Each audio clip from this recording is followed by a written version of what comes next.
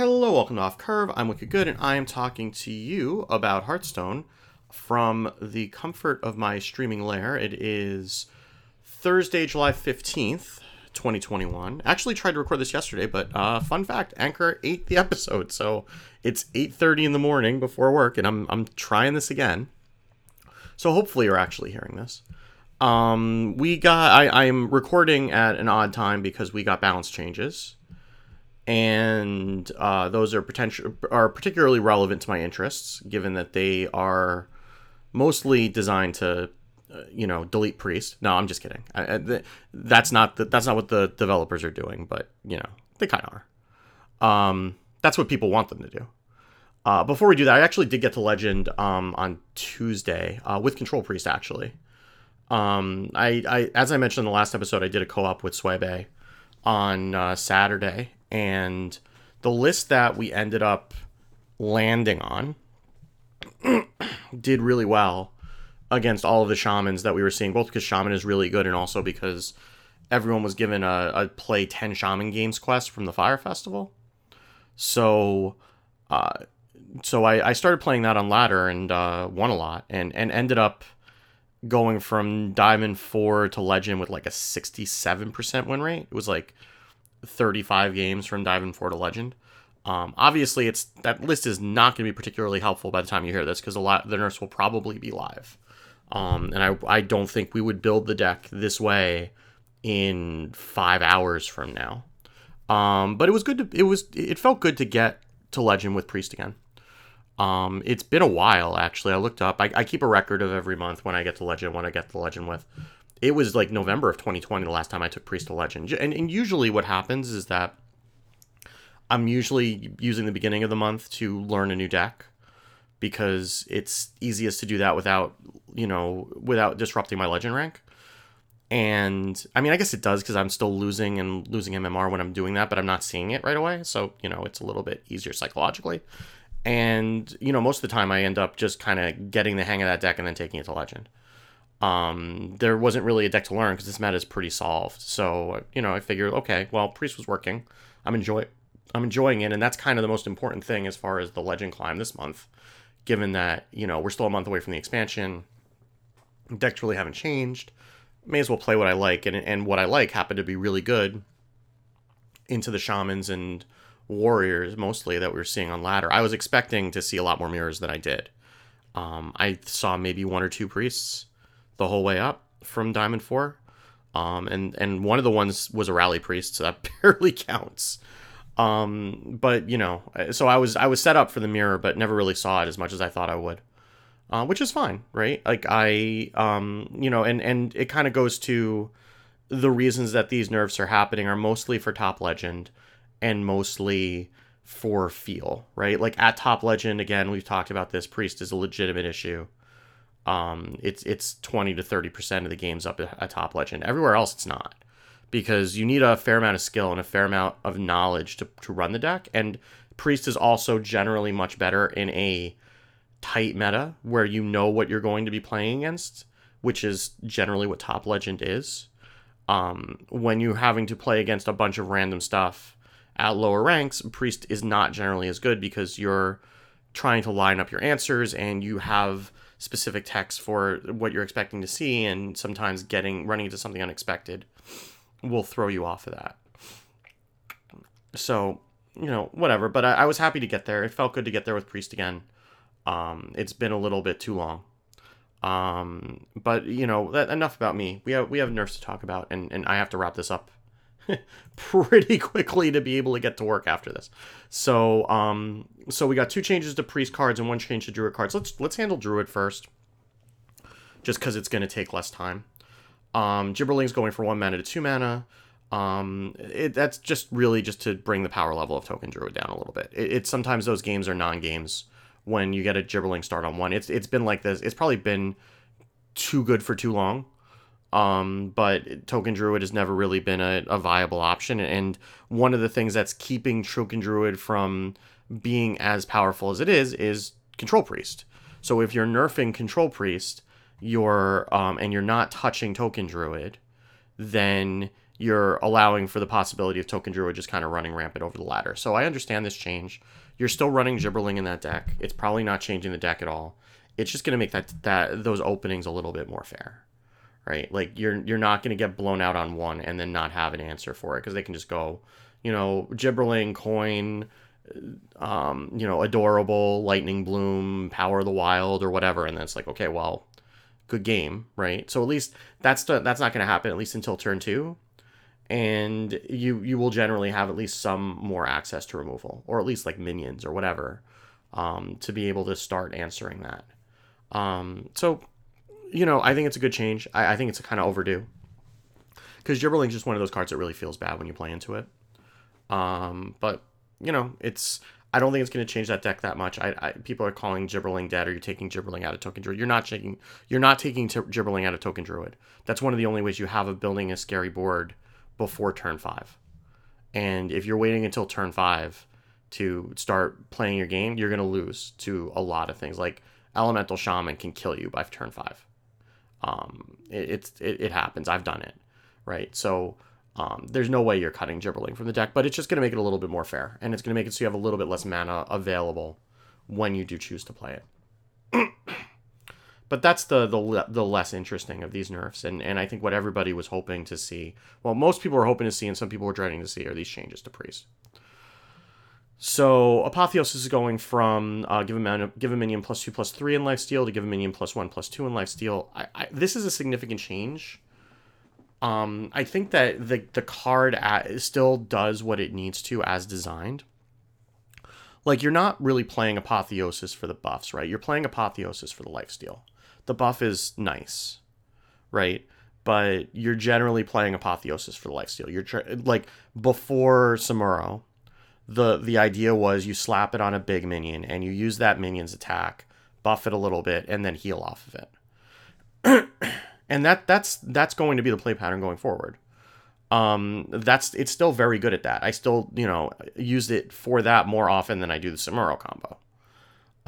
It just so happened that printing Samuro turned that into a 3 damage AoE that also healed you for that had lifesteal. So that is going to get a lot worse, right? You're cutting a third off of the healing. And you're also going to clear a lot less. Like the breakpoint between 2 and 3, especially at the point where you're putting Samuro out, because you're doing this like realistically turn 6 with palm reading usually. By that point, like 3 damage isn't always enough to clear, and 2 damage probably isn't going to be, right? Like if you think about like how often Holy Nova or Condemn is like a full clear, it's not that often, but 3 damage will do a fair amount. And it's also going to cut the healing down significantly. So if you think of like an average board, it's going to have 4 minions on it that you're going to play this on, right?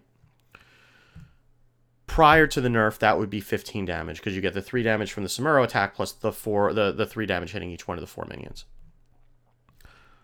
That's going down to 10. That's a big difference. Going from 12 to 8 is a big difference. So really, this is going to be a fairly significant change in terms of how much you're going to get healing, and I think it might be enough to get Samuro to fall out of the list. If Samuro falls out of the list, Apotheosis probably falls out of the list, because this is a later game card if you're not using Apotheosis. If you're not using Samuro, right? This is a card that will help you stabilize in the late game. You might discover it, but you're going to need more tools to be able to stabilize against aggressive decks. And I don't know that this does it for you, especially because the minions that you would play this on early are not going to be big, so the heal is going to be less, right? So like you have other ways to heal and other ways, and generally the minion buff is kind of optimistic against those kinds of decks because they're going to remove everything anyway. So I think this might be enough to get Apotheosis to fall out of the list. Because you can still generate it. It'll be fine when you generate it, but I don't think it's going to be good enough to actually play, in the deck. But that's not even the most significant change, because Renew is going from 1 mana to 2. And Renew going to 2 mana is a really big deal. Like 1 mana to 2 mana is a ton, because you're talking about First of all, regardless, you're talking about being able to fit it in when you're floating a mana to having to spend the same mana you would spend on a hero power, right? And this is now 1 health more than a hero power for 1 more mana, but you get Discover a Spell, right? You've always been playing this for Discover a Spell. The healing is nice, right? But and some people are saying, well, we should have made it for restore 4 health. No, you should absolutely not. No way. Like, this card was too good, right? Both Apotheosis and Renew have been in every priest deck since last year's rotation. These were printed in Ashes of Outland. They have been in every priest deck since Ashes of Outland. Apotheosis sometimes would fall in and out. Renew has been in every single list. It's an auto include. So I think that, and we kind of learned with first day of school the lesson of what happens when you try to buff to account for a small mana change. It's not a good idea. Like, restoring 4 health changes the math for Zarella, right? Because Zarella now you can get a 4 damage AoE on turn 6 instead of a 2 damage AoE on turn 6 with the hero power, or a 3 damage AoE on turn 5 now, right? Like, and that's a big break point. So I don't think you need to buff this up to account for it. It was overpowered to begin with. This is making it more fairly costed. The problem is, this is coming out of the Wandmaker pool because it's going to 2 mana. And that's the big deal about this change. It's not even so much that it's going to cost more. It's that you're not going to get it offered from Wandmaker. Wandmaker has 5 spells in the pool right now. It's Renew, Focused Will, Wave of Apathy, Holy Smite, and Draconic Studies. Those are the spells, right? So you have a 20% chance of getting Renew pre-nerf. And that's going away. And that's, I think, where a lot of the generation is. Because you get into this cycle, right? Where you, and this doesn't happen all the time, but this happens enough. And I've seen it happen enough. Where Wandmaker gives you Renew. Renew offers you Raise Dead. Raise Dead gives you back the Wandmaker or the Scorpid, right? So then you kind of start the cycle over again. And then you get a Renew. The Renew gives you Raise Dead. You get more. So you can kind of go in the cycle and you're generating other stuff along the way because you're getting extra stuff out of Raise Dead, right? That's kind of where the flywheel starts. That's not happening anymore. You can still get Renew out of Scorpid. You can't get it out of Wandmaker. So the value of Wandmaker, yes, it's going down to a 4-spell pool. Yes, those spells are decent. I still don't think you run Wandmaker. You're running Wandmaker because it would give you extra copies of 2 cards you would run in your deck. That's down to 1. And Draconic Studies is usually not saving you. Like, Draconic Studies is not going to be good enough, I don't think. I mean, it's a great card, don't get me wrong. But I don't think it's good enough to justify running Wandmaker just to get extra copies of it. And the other ones are the cards that you could just run in your deck anyway. Like, I think that we might go to Cabal lists, in which case you'd run Wave. But I don't think you need Wandmaker in that necessarily.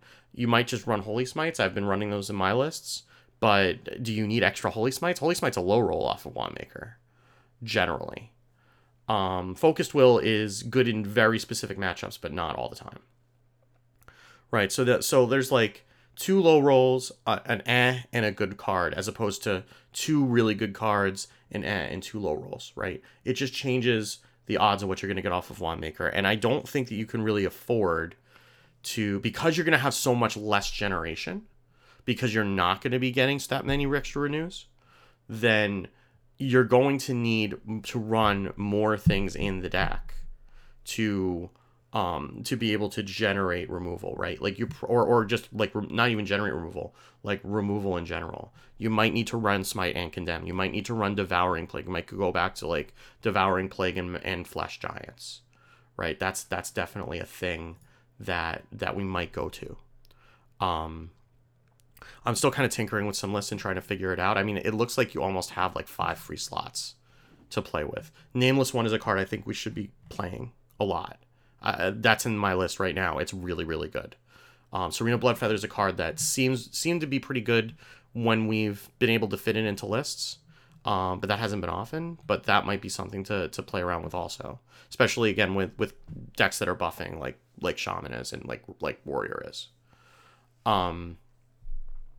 So I think there's some room there, but I think that the ability to kind of find an answer on demand is going to be significantly less, and you're going to have those cards in your deck to begin with, and that'll make Priest feel more fair. At least I don't think it's going to make that much of a difference playing against Priest, because I think that the lists are going to vary quite a bit, and I think you're still not necessarily going to be able to play around anything because you're not going to know what they're playing, but at least you can play around there not being more than 2 copies more often than not. But I don't think this kills Priest at all. I think that you probably still run Renew. I think it's still good enough, and you're going to need to be able to generate answers anyway. And I think it's fair at 2 mana, and I think that you can find enough other pieces to kind of cobble together. And if not, the entire ladder is not gunning for Priest like it has been, then you can probably change the list to account for that and be able to build a list that would be competitive. I'm pretty optimistic, actually. I think these nerfs are a big deal, but I don't think it kills Priest. It just changes it. I don't think we're going to run the list that we're running. We might cut the South Sea Scoundrels from the list. Those might not stay in. There are things that can happen there. But I'm pretty sure that Wand Makers come out, Apotheosis comes out, and Samuro comes out. So that's 5 free slots. We can do a lot with those 5 free slots. As far as what you should be playing for the rest of the month if you want to climb, I would say Rush Warrior. Rush Warrior was the one deck that was really held down by Priest, where Priest was prevalent.